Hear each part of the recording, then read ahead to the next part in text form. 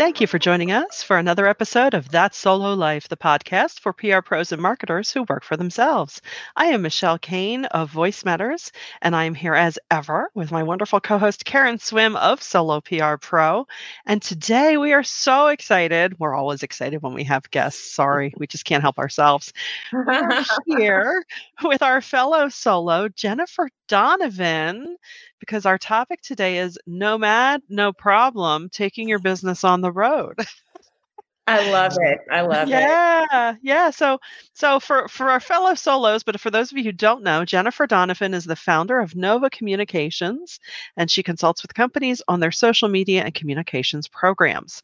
Her experience with both PR and social media spans more than 25 years working in-house at communications agencies and with companies directly. Since starting Nova, she has worked with companies of all sizes across various industries, from startup consumer application companies to billion-dollar global technology companies. And as I said before, she's also a fellow solo. So we're thrilled that you're joining us today, Jennifer. Thanks for taking the time. Excited to be here with you guys. Yay. This is fun. So excited to have you. And I feel so immensely blessed that Jennifer is not only a solo, but I've had the pleasure of working with her and can vouch that she's such an expert in her craft and so professional, so smart. I've learned so much from her. And she has a really impressive resume because she is one of those people that not only can do the work and design the strategy, but she also is an excellent teacher. So she's done a lot of training and workshops for big agencies and for PR pros. And she's so fantastic and so memorable. I was talking with one of our team members and they were like, yes, I remember Jennifer Donovan very well. And she was rattling off things about you. And I'm like, yeah, because once you meet her, you never forget her. So thank you so much for navigating the time zone and being here with us. I'm so thrilled. Well, thanks, Karen. That's so sweet. And yeah, I've been a solo for almost as long as I've been a solo practitioner, and had the pleasure of meeting you in Atlanta all those years ago, and being able to meet a lot of the other solos. So it's been a great ride since I starting doing this. It'll be 9 years next month. That's fantastic. Congrats. Yes, we'll always have Atlanta. Mm-hmm. Yes. That was a fun couple days. Again. I know, right? We'll do it again one day. Yeah. But so recent developments, when we did meet back in Atlanta, you were based in San Francisco, but recently you made a pretty major move. Tell us a little bit about it. That is correct. So I was in San Francisco for 25 years on and off. Had a little stint on the East Coast for a few years, but about a year ago moved to Lisbon, Portugal. So I've been here. Yeah, it'll be a year in April that we moved here. So yeah, I always knew I wanted to live outside the US. I started traveling internationally in my teenage years and really just caught that wanderlust bug, and realized I have just a huge curiosity for other cultures and foods and languages and people. And so, my partner Paul and I had traveled quite a bit together in the 13, 14 years that we've been together. And we started realizing we were kind of always the outliers. We were either not as old or not as young. So it was either people in their 60s and 70s that were retired, or teenagers, or, kids that had just gotten out of college. And we thought, oh, this is interesting. So it sort of gave us the idea that, well, if we're going to move somewhere, we want to do it when we're young enough to really be able to enjoy it. So when we first visited Portugal about 3 years ago, we fell in love with it almost from day one. It was really interesting how much it captured our hearts, and we loved the pace of life and the people and just the beauty. That we're on the ocean and there's mountains and wine regions, and it's just a really interesting country that a lot of people hadn't heard of. So, heard of, but like hadn't visited. It's not, when you think of Europe, people think Rome or Paris or, London, but you don't really, hear a lot of people come to Portugal. So we were pleasantly surprised that we loved it so much. And we came back a few months after our first trip and bought a house. So it's phenomenal. How yeah, cool. so we owned the house for a while before we actually decided to move. But I think the pandemic really was a motivating factor in the move. It gave us some quiet time to reconsider really what's important about our lives, what we wanted the next phase of our life to look like. And I think, slowing down, not being part of the rat race, having more time to explore and, discover new things around here really were part of the reasons that inspired the move. And we definitely miss the people in our community that we built in San Francisco, but we are really lucky to have created a wonderful community of friends here even in just the year that we've been here. No, it's so true. I have friends. So go ahead, Gary.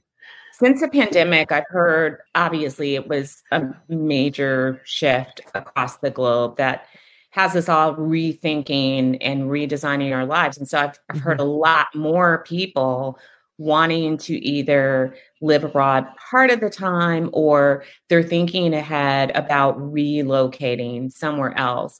I think it's beautiful how your place found you and worked its way into your heart and you knew immediately. But what would you say, where can somebody because you guys put a stake in the ground and committed to Portugal before you even make a move. What would you say to those solos who are like, I've had like this undercurrent of a wanderlust and wanting to see and do? What would be some of the things that you would advise them to do before they take that step of going to find their new place? That's a good question. I think there's a lot of factors that came into play, and what really made it feel like home to us. And from the get-go was, I think we looked at it from a sort of, I guess, what we wanted our lifestyle to be and how we wanted to feel. And I think, as much as I love San Francisco, the cost of living was really, really high, and the level of safety was getting lower and lower every day. So I think we looked at it from a safety perspective. We looked at it in terms of, political, leaning and acceptance of others and the diversity of the place. And, not to forget things like climate and access to going back to the US. So being on the West Coast of, the most Western country in Europe was a factor, because it's almost the same as flying from San Francisco to the East Coast as it is from here to back to the East Coast, and the climate. And, I think just, as you get older, there's certain things that are non-negotiables in your life. And so while moving to, a beach town with a bunch of retirees may sound good, are you going to be able to make the right connections, or is that going to give you the access to arts and culture and music that you might be looking for? So I think thinking of the things that you really enjoy in your life, and are you going to be able to find those in a new environment? And, a lot of the other things will sort of fall into place. I think, for me, I realized that my worries and my concerns were really my biggest hurdles when we thought about moving here. But, at the end of the day, it was really easier than we thought it would be. But, from a business perspective, I think there's things you need to take into account, obviously time zones and adjusting your work hours, finding new business, depending on what industry you're in. If you don't speak the language, maybe finding new business and new clients in that country may be difficult, unless, you do speak the language, or there's a high proficiency of your native language there.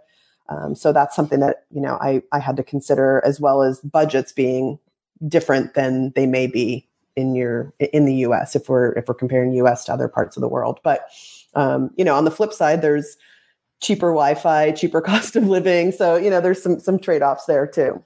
Yeah, absolutely. Yeah, that's what I was thinking. Wi-Fi, making sure that the infrastructure, not just the business community, but the infrastructure is sound, because if you can't get good Wi-Fi, we're dead in the water. Right. And what was surprising is we realized our Wi-Fi here was 4 to 5 times stronger than it was in Silicon Valley, which of course. Yeah. Of course.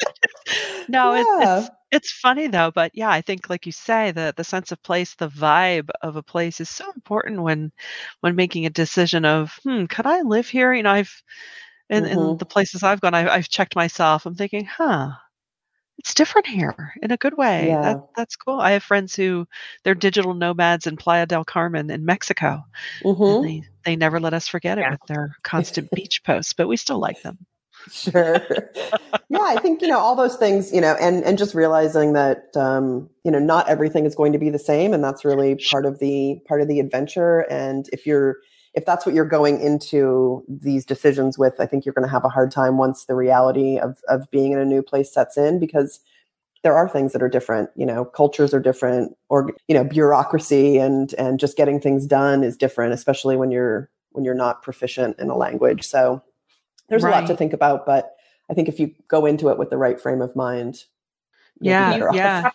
One of those people that is not trying to replicate your same experience, but you're really opening yourself up to embracing something different, and you're okay Mhm. with that. You can Yeah. adapt and learn. If you're rigid, it's probably not the best move for you. Right, Right. right. And when Yeah. you talk about like the bureaucracy and some of the things, the nuts and bolts, like, if one of our listeners is thinking of this, what are the things that maybe we might overlook, or, as far as visas, or, how Health to even insurance health and insurance, right? How to even be able yeah, to get work to Yeah. So I think legally.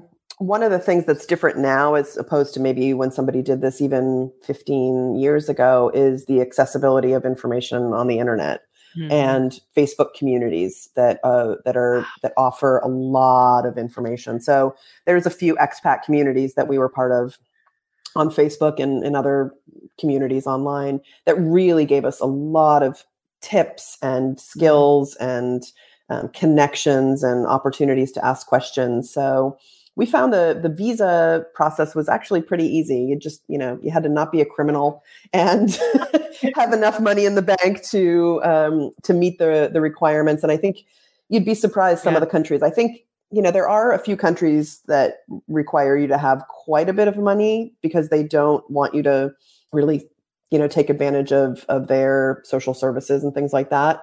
But Sure. for Portugal, it was just the equivalent of a year's salary. And unfortunately, the yearly salary here, the average yearly salary is between like $7,000 and $8,000. So essentially, that's all we needed to have in the bank to show that Wow.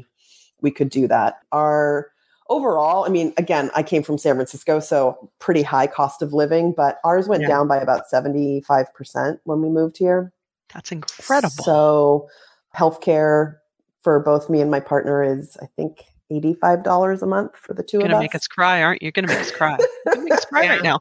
yeah. So compared to Yeah. 800 in the US, it's Right? quite a dip. But Right? I think, there's a lot of resources out there for somebody that's looking at this, and whether it's a Facebook community or TV shows or Right. books, or there's a lot of opportunities to really figure it out. And we do have a handful of friends that actually moved here to Portugal sight unseen, and I don't know if I would do that. I Yeah. think there's Right? there's a few things that I would probably want to figure out beforehand, but so I think, maybe narrowing down your choices and then visiting a Mhm. place and maybe spending time in that place at different times of the year as well, because, there are places where, maybe it's really touristy in the summer, but it's really dead in the winter. And, so I think just kind of figuring out how it fits in with your lifestyle is important. Right, right. And as solos, we can do test runs. I know, we both know Lisa Gerber. She did that a couple of years ago. I remember living vicariously through her Instagram all summer when she spent a Mm, good chunk of time in France. yeah. Um, and that's the beauty of being a solo. We do to a certain degree have that ability to just pull up roots because Yeah, just absolutely. need Wi-Fi and our dream. Right. Yeah. Yeah, and I think for one other thing that we've done here that we couldn't do in the U.S. because we were renters is, now that we own this place, we were part of this service called HomeExchange.com, and so we Mhm. can share switch houses with people. And so I think for anybody that actually does own their own home in the U.S. could could do a trial run using a service like that. It's really cheap to join, and you could, Cool. go spend a few weeks in a place. And, when you take out the cost of accommodations when traveling, it really cuts down the cost, the overall cost quite a bit. Mm-hmm. That's a great tip. Yeah.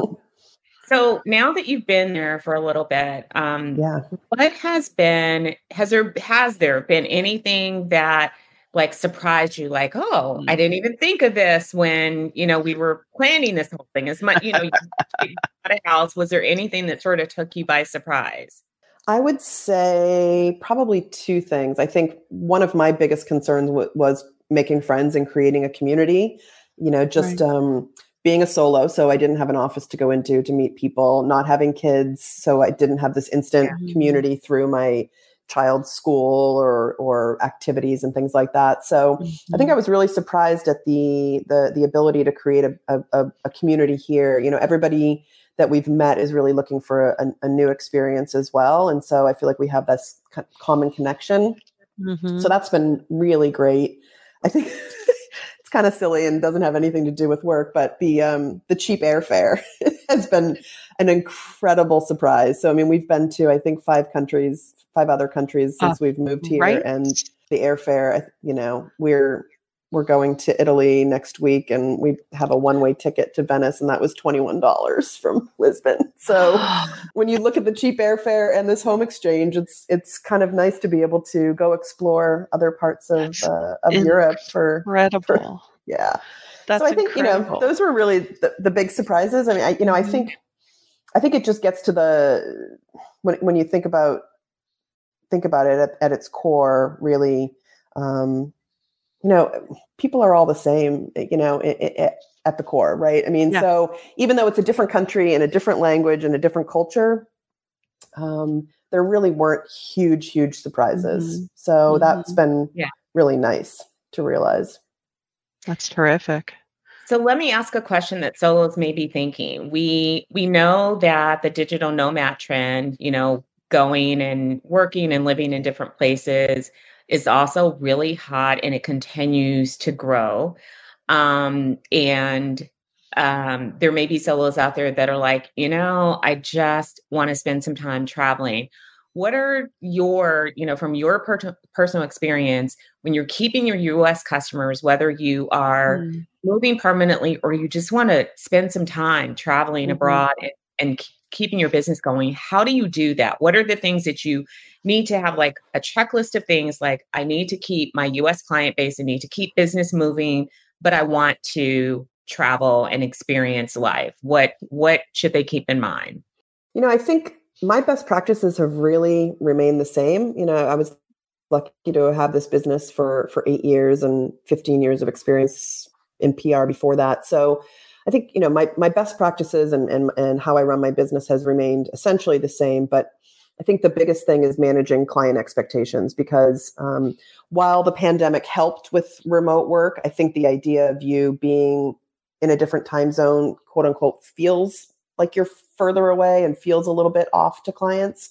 Yeah. So I think, if you have clients that are expecting you to be in their office weekly or monthly, may not be the best fit or the best time for you to make a move. But if you have clients that are a little bit more flexible, I think it could work. I think, managing client expectations, I definitely had to shift my work hours. So I have clients on the West Coast of the US and the East Coast of the US. So I'm either 8 or 5 hours difference.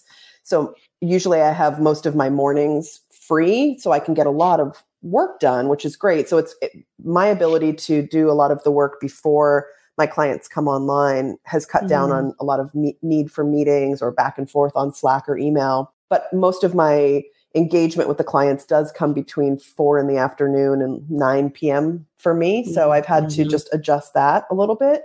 And I think the other thing that I've really been mindful of is keeping up on networking, because, you don't want to let yourself be out of sight, out of mind. And sometimes when you tell people you're moving, they're like, oh, she's over in Europe.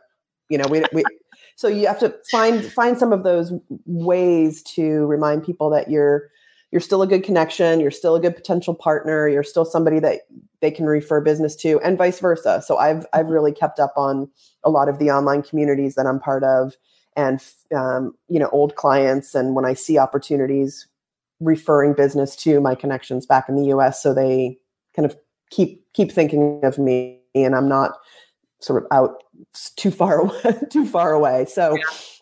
And I'm lucky. I have two great consultants on my team. They're in Canada, but on US, they cover the Pacific time zone and East Coast time zone. So they really help me support clients when either I'm sleeping or in an emergency. So that's really helped. And, I think the other thing is, if somebody's thinking about doing this, back to the cost of living decrease, right? I think that has really changed how I look at my business. Being in San Francisco, I had to think about each new lead that came in a different way, because if I lost one client, it could really affect my life. Whereas here, I can be a little bit more flexible in the types of clients I take on, and be a little bit more picky. And so I think, that if somebody's thinking about that and they maybe have a client that's a little bit more rigid, think about what your cost of living might be. And I think it can help you be a little bit more discerning with how you're structuring your business. Yeah. As well as, there's potential for, again, I have two awesome consultants that have worked with me for years, back in Canada, but there's also the opportunity to start to nurture those connections in the country that you're moving to. And so, whereas the hourly rate for a consultant in the US or Canada will be probably quite a bit higher, if I needed some extra support here, I could probably find that at a lower rate, while still, I'm getting paid in US dollars, but if I could find some support and support the locals and the local economy, that can help you adjust how you think about your business and your client load and all of that. Right. Speaking of financials, and not to dig too deep, but something solos should probably keep in mind is, clearly you're probably still either have dual citizenship or maintain citizenship. So the IRS still wants what they want. Yes. You probably want to find a good accountant that's savvy in someone who is a digital nomad or someone who lives abroad. Yeah, absolutely. So as a U.S. citizen, you will always, regardless of if you make a dime in the U.S., you always have to file your taxes every year, even if you just put your name and social security number and all zeros. So that's something that will never go away.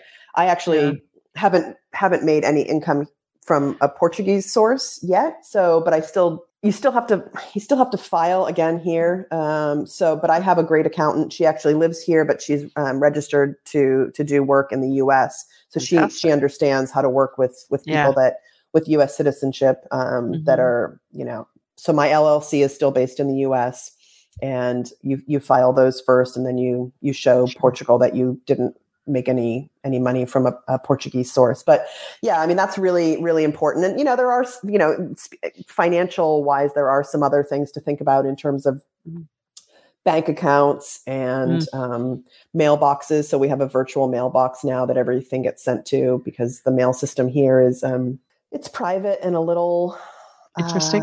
It doesn't work as well as we would like. So we have a virtual mailbox, and it is, some banks don't allow you to open an account with a virtual mailbox. You actually have to have a physical address.